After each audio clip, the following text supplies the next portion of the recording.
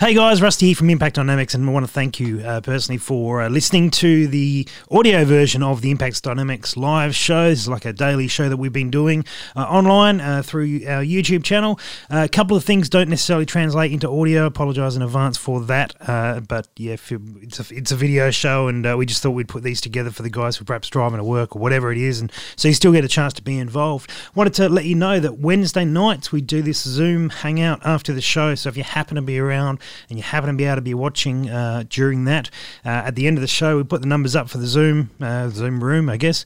Jump on and we get to show off guns and look at each other and talk about stuff, and it's been really an excellent way to sort of continue to see that other people and grow that community as we go along. So anyway, I won't waste any more of your time. We'll keep these shows coming 6 days a week, and let's get into the show now. Thanks for listening.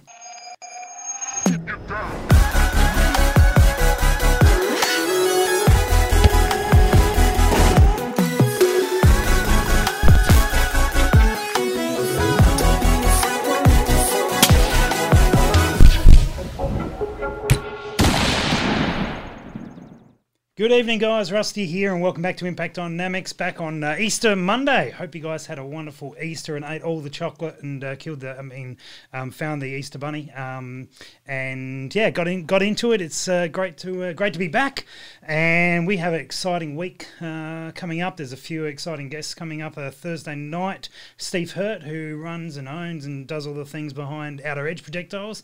It's very rare to get someone on who actually designs projectiles for a living, so I'm looking forward to that. That's reloading night, Thursday night. Friday, a little special guest is on. You may know him from a particular podcast. That's all I'm allowed to put out at the moment, and some other people through the week. Tonight, Chris Hooper, very excited about joining us, so we'll get on to him in a moment. Projectile Warehouse is sponsoring the show, as you guys probably know by now, but you know there may be some new names dropping in. So jump over to the website, projectilewarehouse.com.au, and we are seeing the code ID Live 5 come through on a few orders, which is excellent. ID LIVE number 5, and just added all of the Outer Edge projectiles there, and stock will be coming through of those later in the week. So if you're checking out the Outer Edge stuff, that will be great, particularly on Thursday night when Steve will tell you all about it, which will be exciting. Chuck any questions into the chat on YouTube. That's the place to go. We'll see those comments and stuff. Scott is saying g'day already. Hello, Scott. How you doing? Hope you're well and your Easter is good. We can't put photos up in there. I was going to get everyone to take photos of their big Easter eggs, but anyway, that could be demoralising for me because I don't think I got any. But that's probably for the better. I've got enough. The kids got so much chocolate that I can just eat all theirs, and I'll be fine for a couple of weeks. Very good. All right. So tonight's guest, a little bit different to I guess the guest we have normally, although. He's a shooter, and I've known him for quite a long time. And I'll tell you the story of how we met momentarily. But he is also an accountant, very talented accountant. And I've asked him to come on tonight to share a little bit of breakdown of what's going on financially, a little bit about the stimulus stuff that's happening, because there's lots of numbers being thrown about, and we've got no idea. Many of us don't quite know what relates to us or that sort of thing. So if you guys are in the chat and that's of interest, or you've got questions about that, throw that up and we shall bring him on now. Chris, down the southeast somewhere, are you there, mate? Hey, Rusty, how are you? I'm very good. There you are. We found you on the thing. Excellent. How is it down in the southeast of South Australia? Yeah, pretty good, man. Pretty quiet, which is where you want to be to wait this whole thing out. Yeah, I bet. What's the feeling like? I know we talked before. You're talking about the tourist side of things, pretty quiet. But what's the general feel? Look, I think, tourism is down, obviously, which is probably a good thing in the scheme of things. But other than that, I mean, it's kind of business as usual. I mean, we've got a lot of dairy farms around here and a lot of other primary production. And for them, it's still business as usual, thankfully, because, I mean, we still need that produce and we still need the trucks that deliver it. And I guess, in town, things, I'd probably say maybe half of the businesses here are shut. Those are probably the tourism-aligned businesses, have been shut down.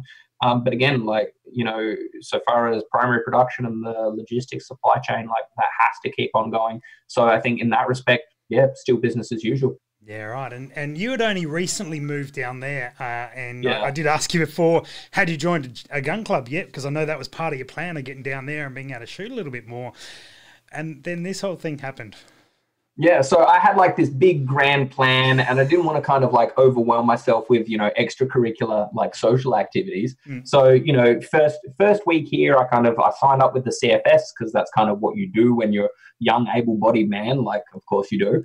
And then, you know, second thing I did was like find and join the local gym. And I'm glad that we had one here at the local footy club. Yep. And then the third thing I was going to do, as I was saying to you on the phone like maybe a month ago, was that I was going to join the local gun club. Yeah. I mean, they were pretty hard to find, you know, because it's, I guess, you know, not like there's banners plastered up around on the main drag or anything like that. Yep. But anyway, I found them. I found, you know, the president and the treasurer and stuff like that, and was all sort of set to join up. And then sort of everything just got shut down, like all social activities. It was first CFS.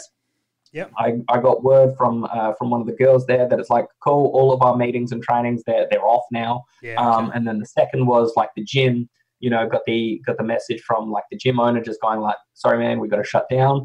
And then, yeah, like the gun club had actually closed prior to that. So, yeah, I was actually saying to a mate that it's like kind of all of my hobbies, you know, overnight just kind of got put on hold, which kind of sucks. But, you know, I guess I'm making the most of it around the house, you know, just working on this place. Yeah, do what you can while you can.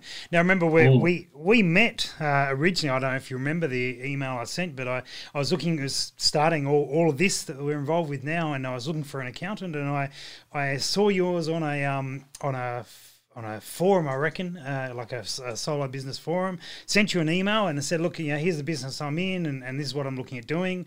And I'm pretty sure you wrote back with a picture of a target that you'd shot, just saying, I think we can help you out.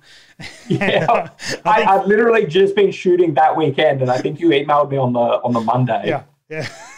And I just went, I think I found the guy. I reckon he might understand what I'm talking about because many don't.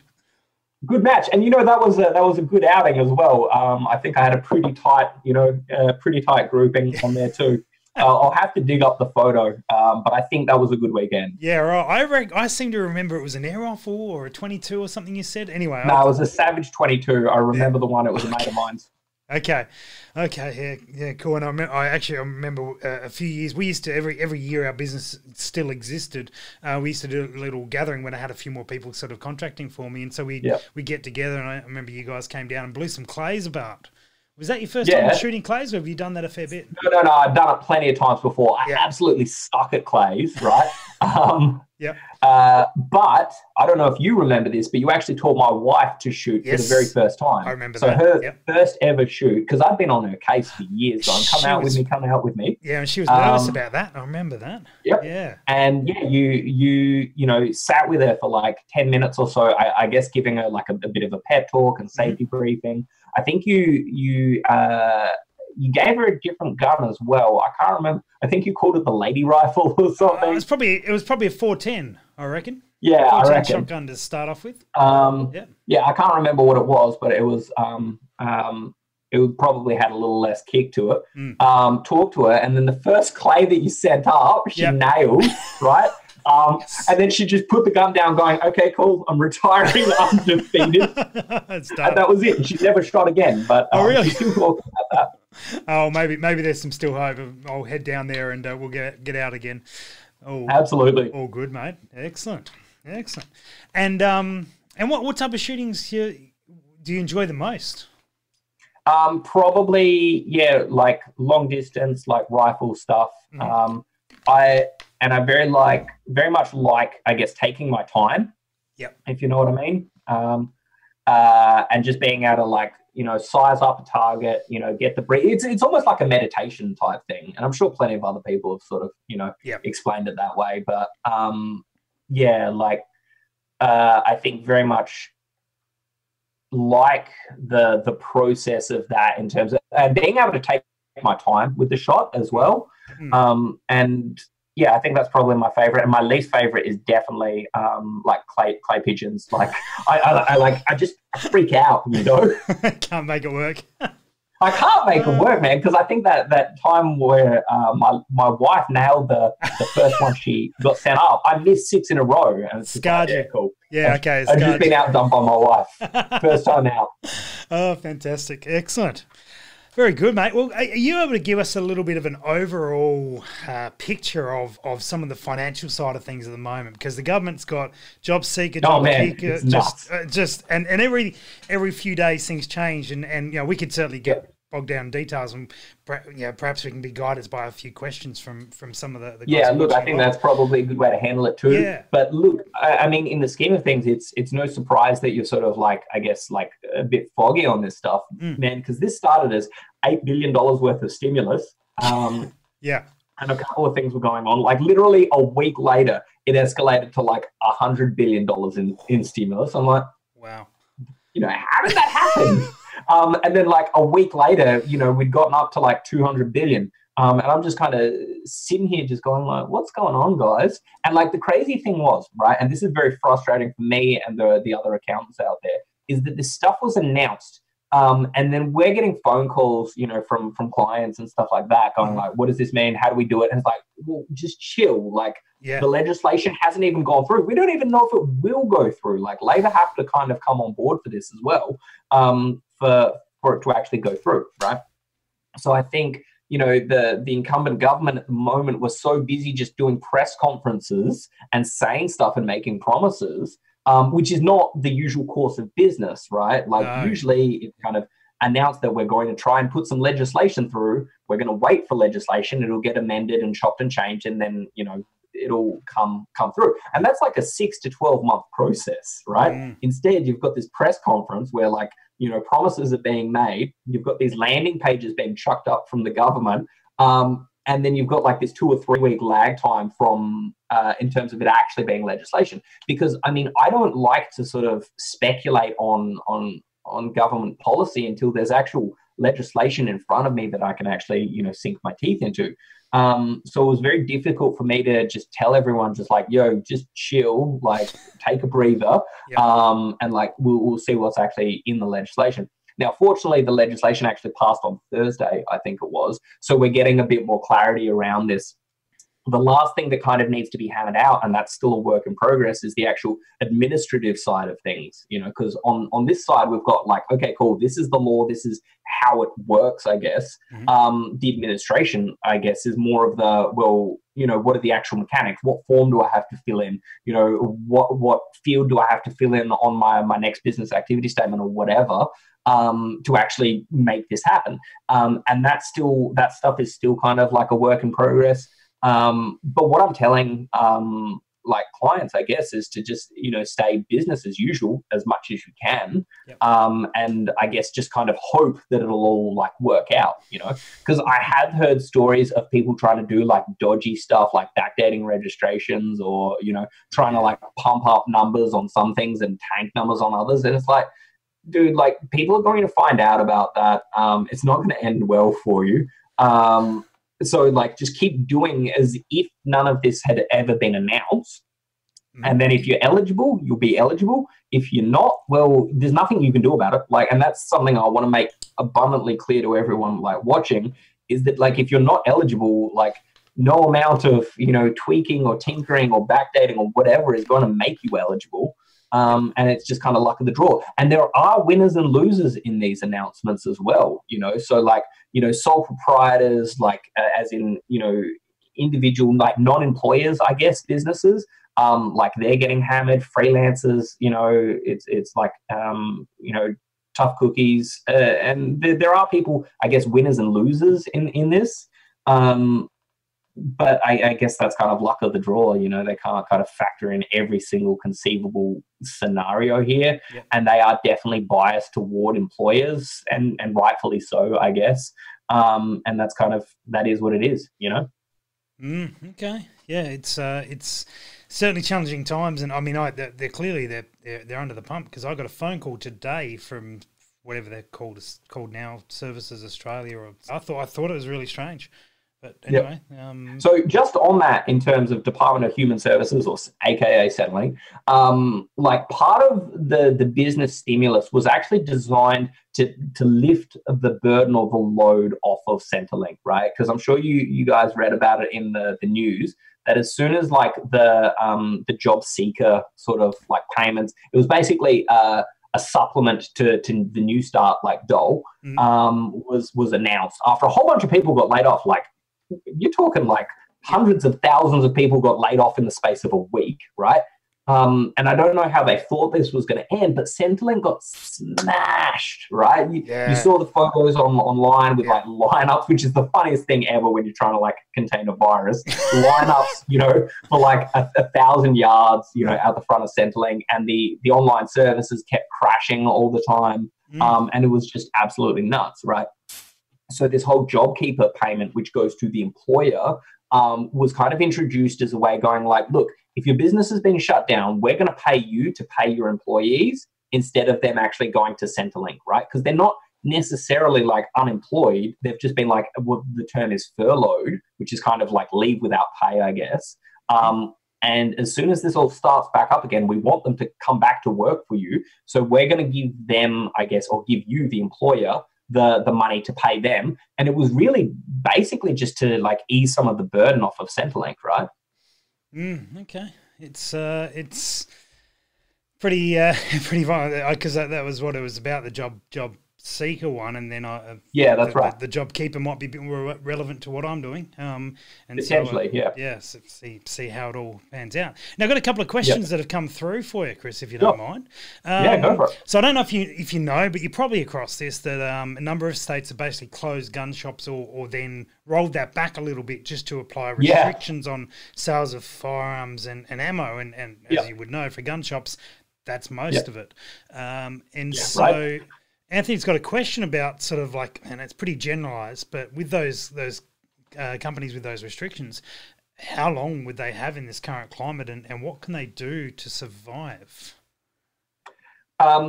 So I guess being a gun store, right, and being, I guess, compulsorily shut down by the government is, in this context, is actually no different to them shutting down gyms or cafes and restaurants, et cetera, right? So in effect, you're directly impacted by, the coronavirus. And I guess by virtue of that, you can be propped up with, the JobKeeper, payments, and that cash flow boost payment that they're doing through the BAS this quarter and so forth. But I mean, and that's kind of it. So gun shops are basically chucked into the same basket as the gyms and restaurants and all of the other businesses that have been shut down. And beyond things like the JobKeeper payment and the $20,000 lump sum payment, which I think they're calling the cash flow boost or whatever. And I guess rent relief, which is another one that we should talk about. Other than that's kind of it, But I like to think of this, costs, because what you need to do is like, okay, if you've got no revenue coming in, you need to kill expenses to save your business, right? And I call it the big three. Yeah. So the first one is payroll. Yep.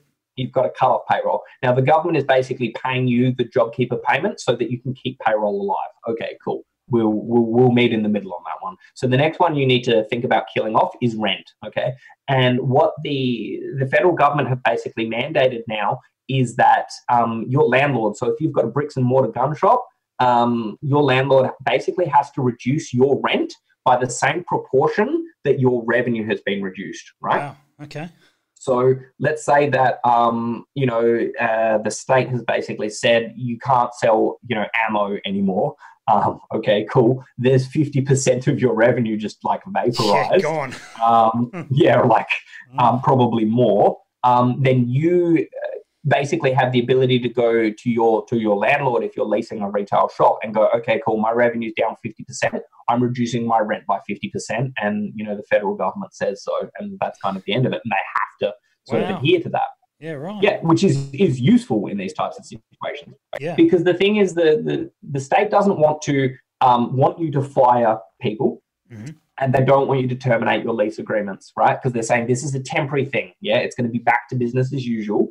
In who knows how long, but theoretically it's supposed to be back to business as usual. And when that happens, we want your employees, to come back, and we want you to sort of, ease into sort of paying normal terms on rent. Now, there's a lot more fine print, obviously, in this rent thing than I can speak about on this without taking up the entire hour.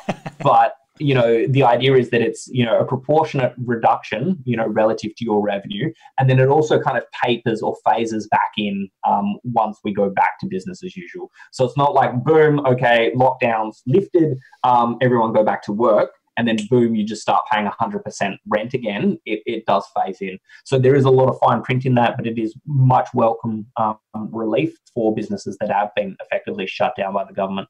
And then the last one of the big three. So we talked about payroll, we talked about rent. The last one is purchases or cost of goods sold. Those are your three biggest expenses, and they probably account for 80% of all of your expenses, right? And I guess the thing is, in terms of like guns and ammo, you've already bought, you've already got in stock what you've got in stock. And I guess the reality is, don't buy anymore. And two, I guess you probably can't buy anymore, because from what I've been hearing, Rusty, there's a 12-month lead time from the United States in terms of getting ammo into the country. Is that about spot on? That I don't know. Not in terms of ammo, because I don't personally deal with ammo very much, and I'm not. But have you heard things from mates? Not in that sort of time frame. Like most of the time frames I've heard are just unknown. Just okay. Oh wow, that's probably worse than 12 months. Yeah. So look, it could be better. I'm going to hopefully get from I deal with scoped out. So from an optics side of things, I'm hoping to get some updates on that side of things in the next week, because Vortex just announced a really great scope that looks amazing. Yep. I'm hoping we see them in like 2 or 3 weeks, which would be normal for them announcing a scope. We'll see. So that I can't imagine like accessories like optics and stuff like that being like completely smashed by all of this like prepper buying. Yeah, but like ammunition, man, like has been absolutely decimated. And it's funny, I've been talking to all of my mates both here and in the United States, and they will just laugh and they're like, dude, I already keep like 5 G's worth of ammo on hand anyway. Like, that's I haven't had to buy anything. Standard. Yeah, I got you. Yeah. Okay. Which is good, right? But talking to gun shop owners and stuff like that, both here and in America, I'm getting this sort of 12-month figure kind of being thrown around. Because obviously the factories in the States are working sort of double time to meet demand. But I guess if demand stretched like globally, I guess there is. It's kind of like the toilet paper supply chain, man. In fact, it's no different to the toilet paper supply chain. And we've got the local place, I think Kimberly Clark here in South Australia. They're running 3 shifts, so they're working 24/7. And I don't know what your local supermarket's like, but our shelves are still empty. It goes out as soon as it comes in. People, it becomes a very required item. Supply is up. Demand is up. And look, this is the thing, right? Like, this should come as no surprise to a lot of your audience, and as a minimum, you should be keeping 3 months of everything, be that toilet paper, canned food, or ammunition, like on your person, because like the way the modern supply chain works is like, just in time inventory, like the supermarkets are cleared out within 3 days if they're not restocked. And this is actually raises another interesting point, and I keep saying this to friends of mine, is that like the trucks in Australia, like we're very dependent on a very, I guess, sensitive supply chain that like a stiff breeze could like knock over. And I think the number one most important thing to actually factor in here, which I guess the federal and state governments haven't been talking about much, is it's like we have to keep the trucks running, and really we have to keep the farms going. The farms seem to be doing okay, right? But it's like the trucks need to keep running. So anything that kind of inhibits or interferes with the supply chain, like at least domestically, like that's a big problem. Like international supply chains are already disrupted. Like Yes. People have been talking about trouble getting imports and exports out of the country and imports into the country of any manner of things across a number of different countries. But I mean, our domestic supply chain, food first and foremost, like that needs to be secured, like, 100%. Yeah, absolutely. Got another question here from APW75. I've heard that people can get 10 grand from Super. What do you know about that? He could do with a new rifle and scope setup. I like it. Okay, so in order to get like the 10 grand, first you need to be able to demonstrate that you've actually been affected by the coronavirus, right? So you need to have lost your job or lost your primary source of income or what have you. Once you pass that eligibility hurdle, then it's pretty much like fair game in terms of, I guess, getting the cash. And it's usually taxed at a pretty punitive rate if you access your superannuation early. Basically, they're saying tax free, which I think is not necessarily a terrible idea, right? And that's actually 10 grand in the 2020 financial year, which we've only got like 3 months left of. Yeah, and then it's another 10 grand in the 2021 financial year, which is obviously in 4 months' time. So it's 20 grand all up. And yeah, I mean, the number one consideration is if you can get the eligibility, because everyone automatically thinks that they're actually eligible for it. But if you've still got your job and you're still making, the same money you were 2 months ago, you're probably not going to be eligible for it. But if you have actually been adversely affected by this, then you absolutely can. And I think that's to help people make mortgage repayments, to put food on the table and that sort of stuff. And I guess if you want to buy, rifles and related accessories too. Yeah, there's got to be something said of pulling money out that's probably already tanked a bit in the market. Oh, mate, the super funds have been absolutely smashed, right? So, don't get me started on that one. Okay, no problems. There was a good question here from Ben. Some smaller Australian manufacturers and gunsmiths often seem to struggle even before COVID. From your perspective, what's the biggest mistake businesses often make that hold them back? Okay. We're narrow it down to one. Sorry? If you had to narrow it down to one?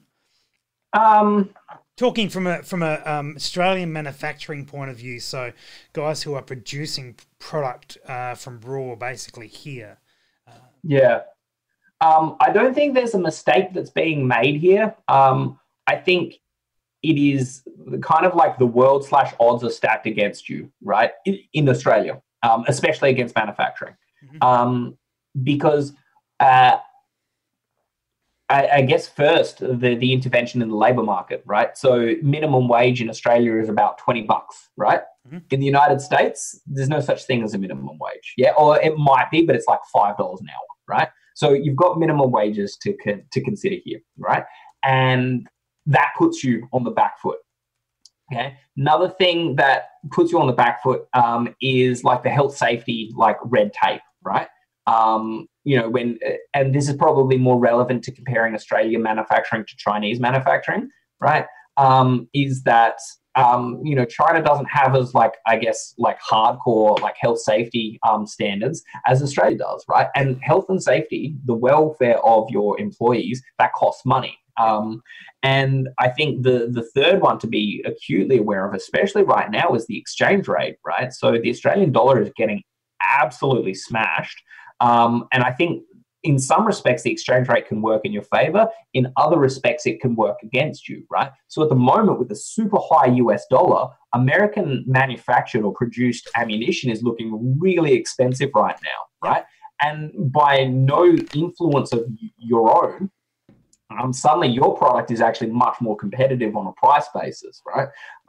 That being said, and this is the big disclaimer, it depends on how much of your supply chain is actually coming from or denominated in American dollars, right? So if 80% of what you produce, right, you may be manufacturing it in Australia, but if 80% of what you produce is in America, right, well, you have to pass those costs on, right? Yep. So if the American dollar is suddenly 50% more, then those costs are going to be factored into your manufacturing, and you're going to have to pass them on to your consumers. But if you've got an entirely domestically sourced supply chain, and the American dollar skyrockets, right, then suddenly your product is way more competitive. And I guess the opposite is true. So if the American dollar tanks, suddenly it's much cheaper for me to buy ammunition from the States or buy American brands. And you know, I guess that is what it is. So I think in manufacturing, there are a lot of external forces that you can't control that you're kind of battling up against. So I don't necessarily think it's mistakes made on the manufacturer's part. The only thing I can kind of stress in terms of like, well, what can you do? What can you control? Is probably efficiency, right? Mm-hmm. So that's where I guess technology and a process called Lean Six Sigma, which is kind of like this manufacturing methodology that was implemented in Japan in sort of the late 60s, early 70s at Toyota predominantly.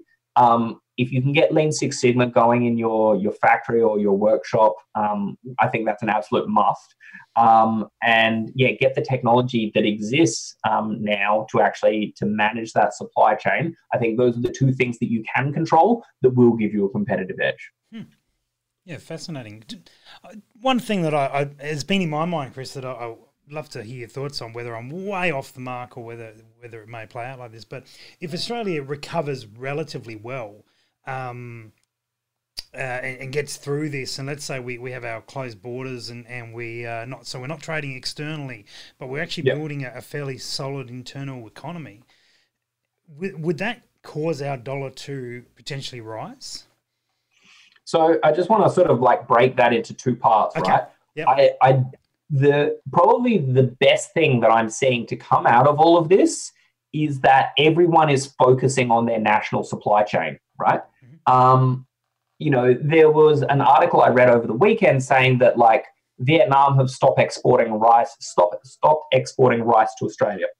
Australia's got very weak domestic rice production. Okay. We're not getting imports anymore. Australia could be out of rice this year. Yeah, right. And I guess Australia and Australians need to kind of look at, I guess, their consumption and their supply chain and going like, well, and I said to my wife, it's like, well, is that the end of the world? Like, we can eat pasta. Like, we can, you know, can get starch from elsewhere. Yeah. Like, do we need rice? Do we care? Is it the end of the world that I can't get rice, or that I have to pay like $20 a kilo for rice? And it's like, well, how bad do you want that rice? So a lot of people are thinking about and considering their domestic supply chain. And there's been a lot of talk in the United States about how much of the drug and nutraceutical supply chain of America actually exists in China, right? And we're talking a huge percent, north of 90%. Wow. Okay. You know, like America doesn't make its own aspirin. It doesn't make its own vitamin C, et cetera, right? So it is wholly dependent on a third party to produce its vitamin C, right? Which, you know, that is what it is. But the reason I bring that up is because I had a very interesting conversation last year about steel tariffs, right? So this was maybe a year or two ago when Trump in America introduced steel tariffs, I guess, on all steel imports into America, right? And initially, I guess the libertarian in me was just like, you know, just outraged and just going like, man, tariffs aren't the way to do things.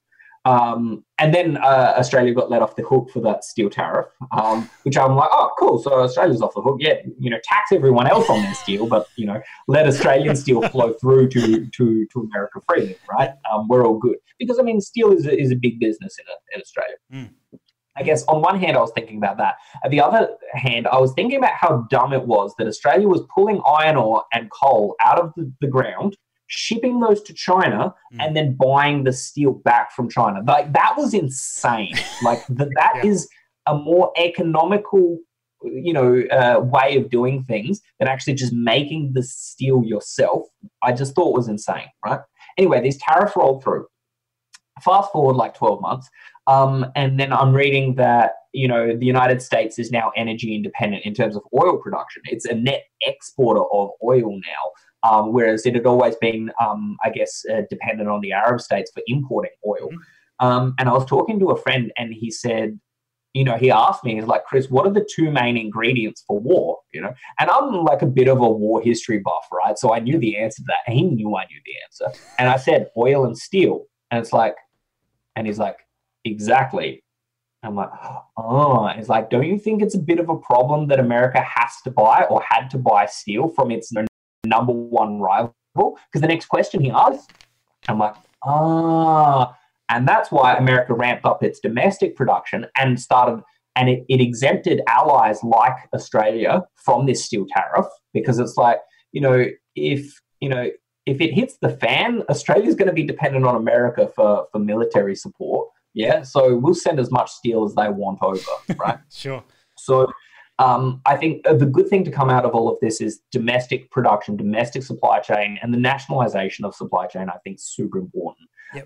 Now, in terms of the impact that has on the dollar, I guess by virtue of that, it doesn't actually matter anymore what the dollar is, right? So if we are, self-contained from a supply chain perspective, right, we don't actually care what, the American dollar or the British pound is trading at, because we're digging up our own iron ore, we're digging up our own coal, and we're firing up our own steel furnaces to make our own steel. Like, we don't actually care what's happening outside. And I actually think that's probably a good thing, because, we've had this economic collapse from 2008. We've got, version 2 here right now, where it's like, well, maybe it's not a bad thing if we're a little more sort of enclosed from an economic standpoint. Fascinating. So I mentioned Steve at the top of the show. I mentioned Steve Hurt, who's who runs a projectile company here in Australia, who's going to be on the show on Thursday. He's in the chat and he's saying, pointing out that we actually go through this sort of cycle within the gun industry every 4 years. Now, I don't know if it happens everywhere else, but every 4 years, the presidential election starts looming. And everyone starts over there getting nervous, and we get tighter and tighter on supply for a period of time. On how how everything is polling over there, depends on how significant that challenge. Yeah, that's actually a really good point. I remember there were massive ammo shortages in the United States back in 2012, was it? And that's probably what he was talking about. But I can imagine that, like, relative to how the polls look, whether it's a Democrat or Republican, would determine sort of like what supply shortages are. Yes. And I guess the interesting thing here is that you would have to, I guess, as a manufacturer, you would have to kind of make some bets around what do you think is going to happen? Because, I mean, the thing in manufacturing is if you produce too much, you've got a problem. Yep. If you don't produce enough, you've got a problem, right? And a lot of that is actually going to predicate on which way the wind's blowing in the United States. So it's a good point. Yeah, and so he said that that we basically go through this supply issue every 4 years, but this is a massive multiplier at the moment, because we absolutely with the virus as well. Yeah, we're on this sort of election cycle happening, and now we've got this massive sort of multiplier that is really changing things significantly. So very very interesting to see. Jimmy has a question about AusStudy. And he's on AusStudy. Does that get impacted with any of these additional benefits, or does it just stay as it was? Okay, so don't quote me on this, right? Okay. But my understanding is that AusStudy doesn't change. In fact, most pre-existing Centrelink benefits, be it like the age pension, AusStudy, not New Start, the other one, what's the AusStudy plus youth allowance, all of them kind of like stay at their same rates, business as usual, same with the disability support pension and stuff like that. They all stay at their existing rates, which is obviously annoying a lot of people, the people that were on that before. However, I guess the silver lining here is that there's, I think, 202 times $750 payments that were made to all income support beneficiaries, like prior to the announcement date, right? So if you were on AusStudy prior, you should have had already $750 land in your account. If you hadn't, sit tight, and it'll come. And then another 750 will land, I think in July, early July, mid-July, sometime around there. Okay. But that's pretty much it for people that are on the age pension and AusStudy and that sort of thing, to the best of my knowledge. Gotcha. Okay. Yeah, very good. Just going through the chat here to see if there's so I guess a lot of guys at the moment, Steve's saying that his projectiles are made here, prices haven't changed in a couple of years. In fact, the dollar dropping could really support his business. Where 80 to 100% of your, inputs for making projectiles or whatever are locally sourced, then the American dollar situation is actually working in your favor, right? Yeah. Because if your biggest competitors are in the United States, well, suddenly their product is costing 50% more than it normally does, right? Which means that you can keep selling and theoretically sell at a larger volume for your existing prices, or even get away with jacking up your prices by like 25%. And obviously that increases your margin relatively. So, I mean, it's a good situation to be in if you do have a locally sourced supply chain. Yeah, and I think Steve will. I hope he makes a very good product. It's a bit more of a premium product anyway, but this may be the catalyst where it was a premium product and now it's a standard price. Yeah, on par with the other. Yeah, and absolutely. If he does, he obviously has to pass on any costs he gets accordingly. Yep. But if he can, but I mean, if that were the case, or if I were in that situation, I'd be stepping on the gas fully, trying to move as much product while you've got the opportunity, right? Because you have your competitors in the United States, their product costs 50% more now, right? And their supply chain is seriously constrained. Yeah, you've got a huge clear runway for you to actually just step on the gas and go as hard as you can, and that's absolutely what I'd be doing in that situation. Yeah, fantastic. Yeah, I think and it makes a really good product. So it's a good opportunity for people to try this. Well, yeah, I mean, that's the thing, right? It's a marketing exercise because people are going, oh, well, I usually buy X, I might buy Y because it's kind of the same price now, might as well. Yep. And then it's like, well, once they try, they realize that it's a good product, and that can actually get you some stickiness in terms of customers. So I think it's a good opportunity. Absolutely, it may actually be worth our while to do a show about some of the Australian providers, some of the stuff that's sourced in house. Get some of the local guys on there, because the guys in the chat are actually talking about some Australian brass manufacturers, some more projectile options for handguns. And get them all on, Rusty. Yeah. Hey, I've got some questions for you since I got you here. Okay. Right? Yep. I proclaimed pretty early on Twitter that, because everyone asked me for investment advice, right? I've dedicated my entire career to sort of understanding and discovering money, to get to the end of the line and realize that it's all just BS. It's imaginary, right? It's just made up numbers on spreadsheets. Sure. That is all it is, yeah? And the reason I know that is that everyone that's watching right now, just ask yourself, the government has spent $200 billion on surplus right now. Where did the money come from? Yeah. I'm not going to give you the answer. You go find the answer, and then you'll be as jaded as I am, right? So everyone hits me up for an investment advice, and I say the only assets worth holding, right, are arable land for farming, yeah? Yep. Storable food, yeah? Yep. And the guns and ammo to defend them. Right? Because one without the other, it's kind of pointless, right? Yep. Without the food, you can have all the ammo in the world, but you'll starve to death, yeah? With all the food in the world and no ammo to defend it, well, you're going to lose it pretty quickly. And that is my entire investment thesis, right? In all seriousness, okay? Yes. I spent a lot of time at university to come to this conclusion, by the way. I bet that flew real well at uni, by the way. That sounds like... No. I finished uni and then I discovered it. None of my professors were talking about the food and ammunition investment thesis. Yeah. But I guess my question is, I've been looking more into this, and ammunition is a good investment grade asset, right? Yeah, right. The only problem with it, like food, is that it has an expiry date, right? So my understanding is that if you keep ammo for 20 years, that ammo ain't going to be good in 20 years. Is that a fair assessment? I would completely disagree with that, and it would be entirely based on how you store that ammo. If you store that ammo in a position where it's dry and secure and such, that ammo is going to be good for a long, long time. A long time, yeah. The moisture is the enemy of ammunition, and that will be a problem. But if you keep it in the right conditions, and I'm welcome to be corrected in the chat if anyone's got any other thoughts. But you could stick ammo in good conditions and keep it for 100 years. You know, we were talking the other night about the idea that there can be this bonding that happens between projectiles and cases and stuff like that. And guys, you know, debate seriously whether or not that could win or lose you a bench rest competition. However, that is not at play in this scenario.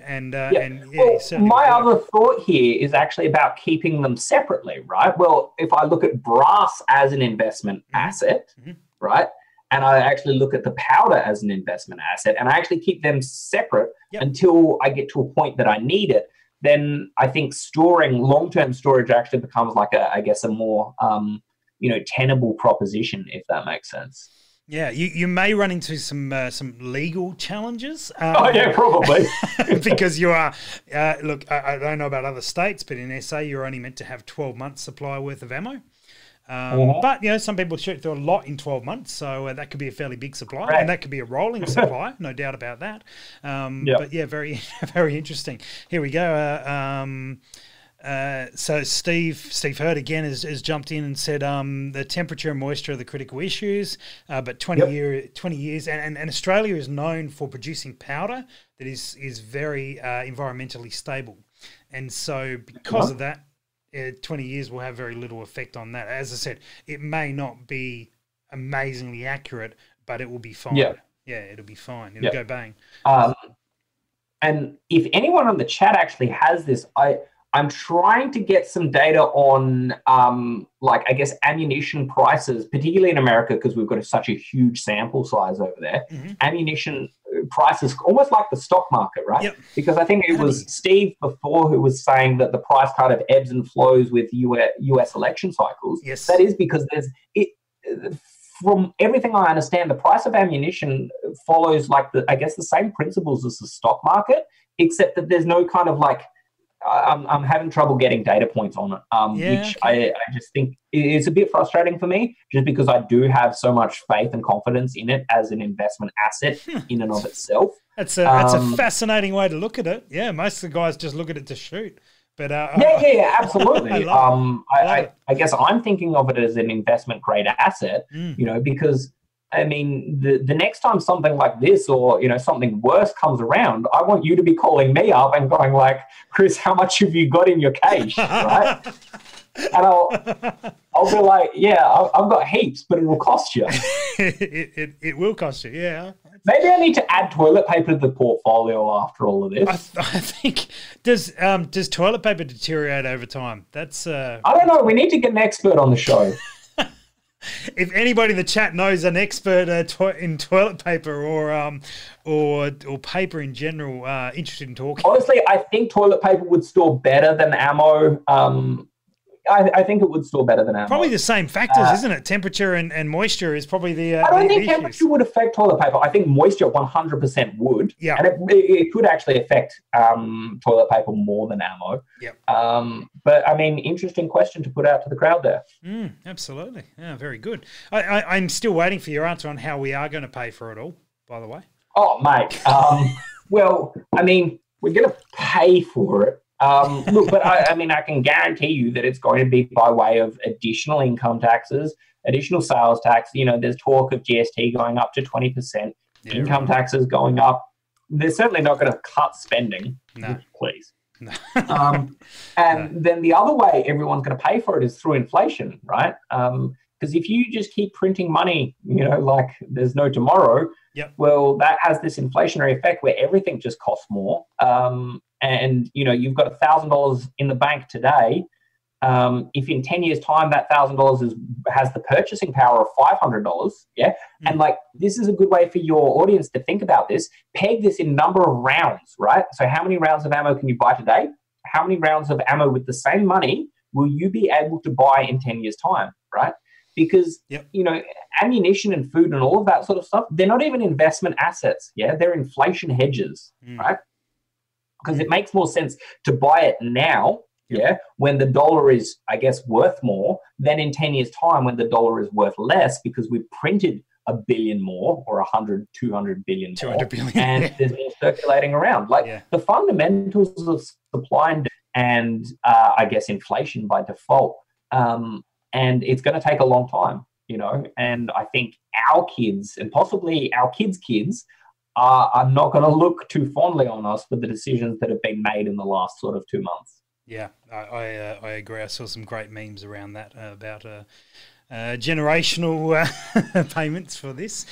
So, guys, in the chat, we've got about 10 minutes or so left. So, if you have any further questions, please hit us up quickly. That would be excellent. I'm just scrolling through the chat to see if there is anything else that's come through. Again, a lot of talk about some of the local manufacturers and ways to support them and bits and pieces, and whether or not they would pursue the civilian market in terms of new cartridges and bits and pieces. A lot of these guys are set up.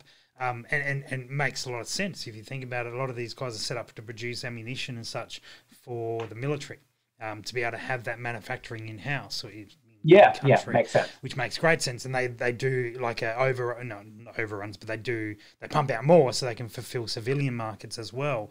But civilian markets run different cartridges and calibers and stuff that the military so you'd have to like retool your production lines and all of that sort of stuff to kind of like to satisfy. Look, I think it's worth investigating because I mean the thing is this could be a flash in the pan, you know. So it's a big punt to kind of adapt your entire production to satisfy a civilian market. If in 6 months' time everything's just going to return to business as usual, right? Yeah. And this is, I guess, the gamble inherent in business, right? So in one respect, you know, you could punt it and be all like, okay, cool. Business is not going to return to usual, right? You know, demand for American ammunition is just going to like plummet. You know, the Australian dollar is going to remain consistently low. I'm going to start catering for civilian market, and that's going to cost me $100,000 to retool my production line to start making civilian grade munitions. Cool, done, committed that $100,000, and let's assume that punt was right. Then you're going to be the winner, right? If that punt is wrong, then you've sunk $100,000 to satisfy a civilian market that no longer wants your product in 6 months' time, right? That's going to hurt. Conversely, I guess it's like, well, you could take the punt that it's like, no, everything's going to return back to normal again in six months' time. I'm not going to retool my production line, and in 24 months' time, everything's still the same, right? And, you know, the American supply chain's constrained, the American dollar's still high, and it's like, damn, I missed that opportunity, right? And I guess for all of those manufacturers that are actually on the line right now, like, that's something you got to roll the dice on yourself in terms of like, well, what do you think is going to happen? You know, and there are going to be winners and losers out of this in terms of who makes those decisions. Yeah, we've taken a bit of a punt with our club. Actually, we've lowered our membership fee to $1 rather than $120 plus an $80 joining fee. So, guys, at the moment, are signing up. We've signed up in the last 3 days. We've signed up 40 new members. So we've gone from about 140 members to about 180. So it's a big jump. And but the membership is limited, not for 12 months. It's limited to the end of 2020. So if we were able to shoot again in 3 months, these guys have got a sensational deal. They've got 6 months worth of membership for $1, and then hopefully, of course, our players, hopefully they'll enjoy themselves and come back. They'll renew next year. Yeah, I mean that's the idea. But they've taken a punt for $1 that we may start shooting again November.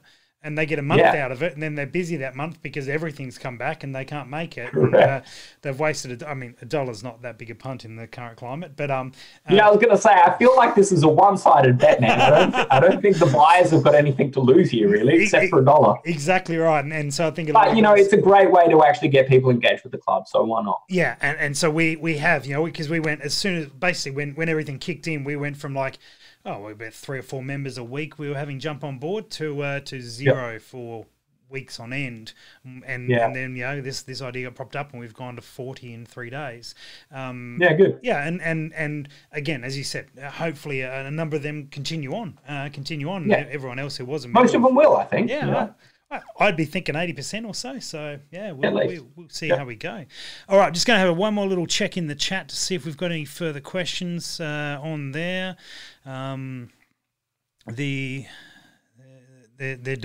lots of debates around ADI is the manufacturer they're talking about, who produce brass ammo, Australian Defence Industries, and they're a small part of a very big international company.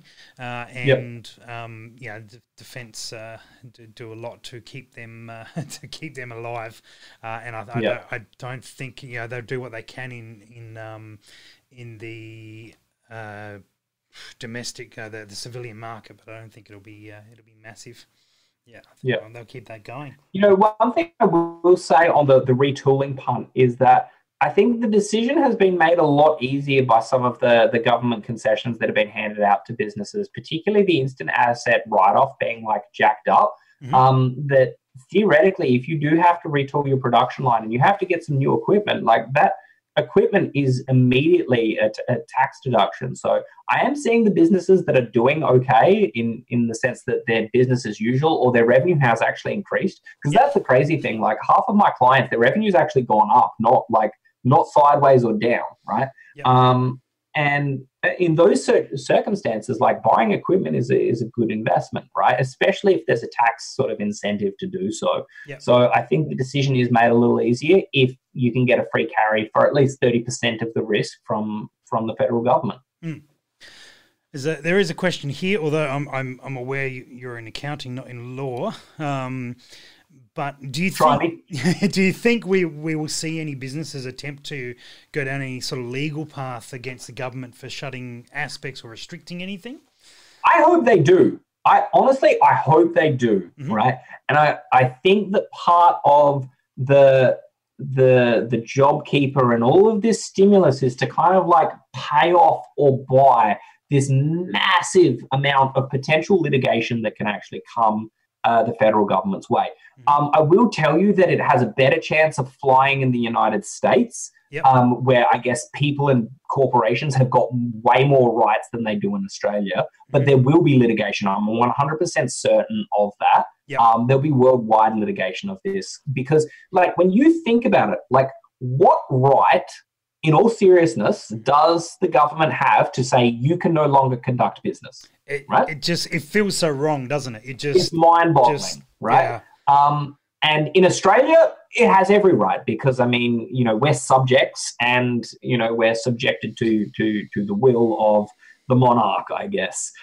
In America, they're sovereign citizens and they have way, way more rights, I guess, against the government or from the government. To actually litigate things like this. And I'm a keen follower of tax litigation on an international perspective.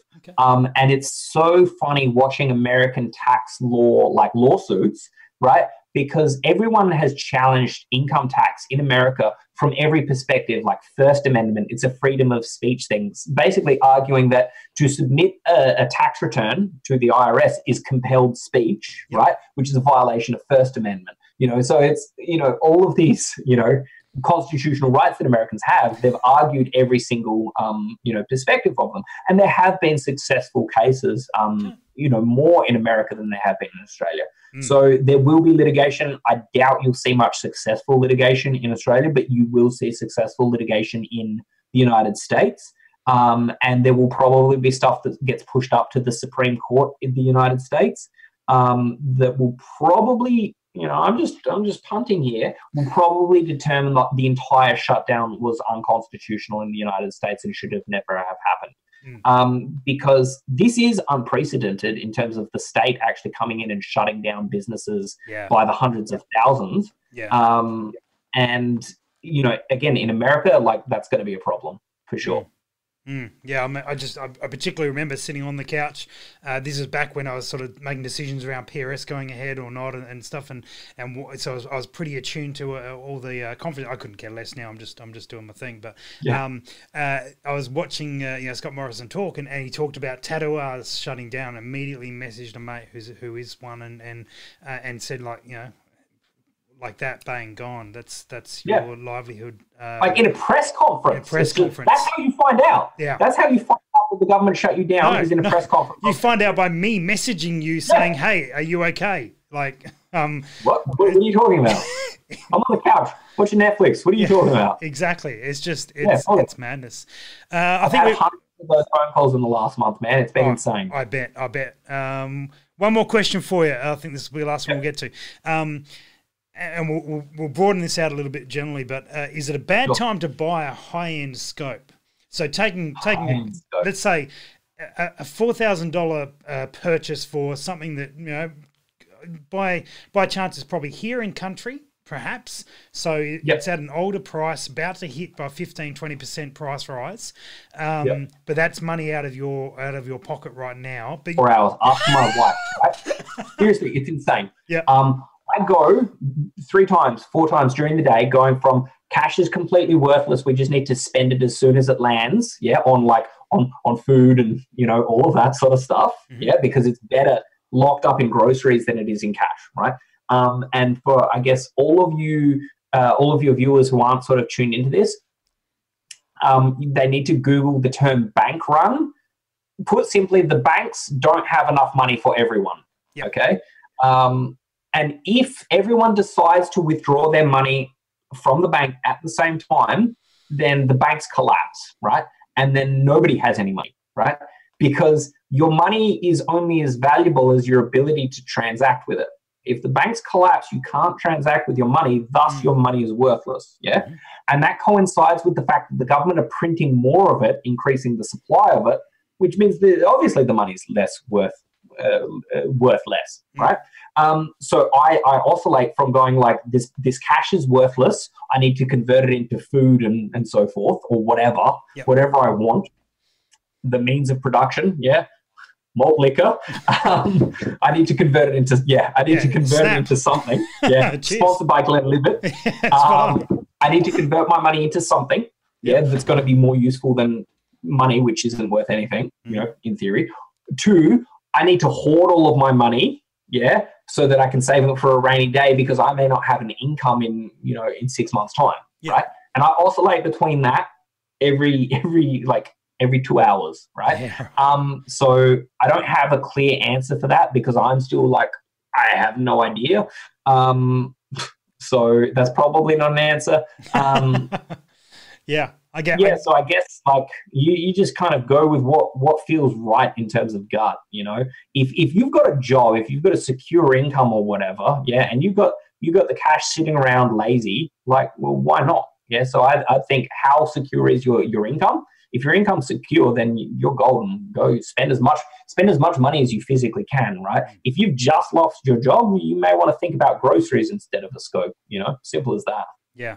Yeah, fair call, and I think there's plenty of guys who are in. I mean, they talk about the unemployment rates getting to 7 or 8 or 9% or something on those lines, or higher. But let's say 20%, right? Yeah, still 80% of guys who still have jobs and that are still business as usual, man. And I speak to them on the daily. And so it's useful for guys who for people to buy stuff. I mean, I'm staring down the barrel of so to speak. I'm hoping people could buy projectiles and scopes and stuff. But either way, I'm just going to be doing these and see where we go from there with doing these chats. The other interesting thing to kind of point out on that sort of discretionary spending is that there are a lot of businesses that have been impacted by this, by all of this, that are actually doing some pretty crazy sales, man. Like my missus is has got this checklist of stuff she's buying in terms of like makeup and clothes and stuff like that, because these brands are trying to like get people to spend money, and they're good looking deals, man. Like she wants to buy like a new quilt or something. She showed me the price of it. I'm like, yeah, damn, that's like half price. Buy 2. Do it. Yeah, right. Assuming that she got me in the right mood. Depending which 2-hour cycle you're on. Mood, and then it's not happening. Look, I think there are good opportunities and good bargains, and I've got plenty of them in the last month. Okay. So I guess what we've learnt, Chris, is that the world is all sorts of topsy-turvy at the moment, and you have mood swings every 2 hours. Okay. I do, but the only constant in life is arable land, storable food, and ammunition. Right, so it should be our viewers. you don't need much else, do you? Our viewers should be, particularly if you can get the food off the arable land. Even better, right? Doing well. Awesome, man. Well, thank you very much for your time, man. It's great to see, great to have you on, and there has been quite a few guys in watching us. So, guys who were watching, hopefully this has been valuable, because I know this is not our normal subject matter for this show, but I suspect, seeing some of the questions that came through, some guys have concerns about what's going on in the world, and that's why it's great to have Chris come on board and actually be able to put some larger perspective on this, because this is the stuff he looks at day to day, and every day, every single day, and not necessarily just in the gun industry, and can provide some perspective on that, but does have that interest in what we do as well, and so and has clients, including myself, who are in that industry, and so therefore has a vested interest to pay some attention to it. So it's awesome. Yep. Chris, thank you very much for your time, mate. Great to see you, and we'll no doubt stay safe, stay healthy down there, and we will catch up with you soon. Talk to you soon, Rusty. Cheers. Guys, thanks so much for being involved. Look forward to tomorrow's show. Ben hasn't told me who's on. Ben's got it all under control. I'm sure someone's on board. But it will be awesome. Thanks, guys, for being involved. Hopefully you got a lot out of this. Hit us up with any further questions, and pass the word out. We'll drop some clips and bits and pieces out from this show and other shows as we normally do. Again, don't forget 5% off. Keep me in business. 5% off at Projectile Warehouse. Use the code ID LIVE, ID LIVE, with the number 5 tacked on the end, ID LIVE 5, and we are moving projectiles out the door on a daily basis. It's obviously not over Easter, but anyway, we're keeping on going. New website coming for Scoped Out sometime soon as well. I want to let you guys know all of that, and we'll be back tomorrow. Thanks very much, and enjoy your day, enjoy your week. Hopefully everything is back to normal for you. Cheers. Hey, pretty baby. Hey, pretty baby.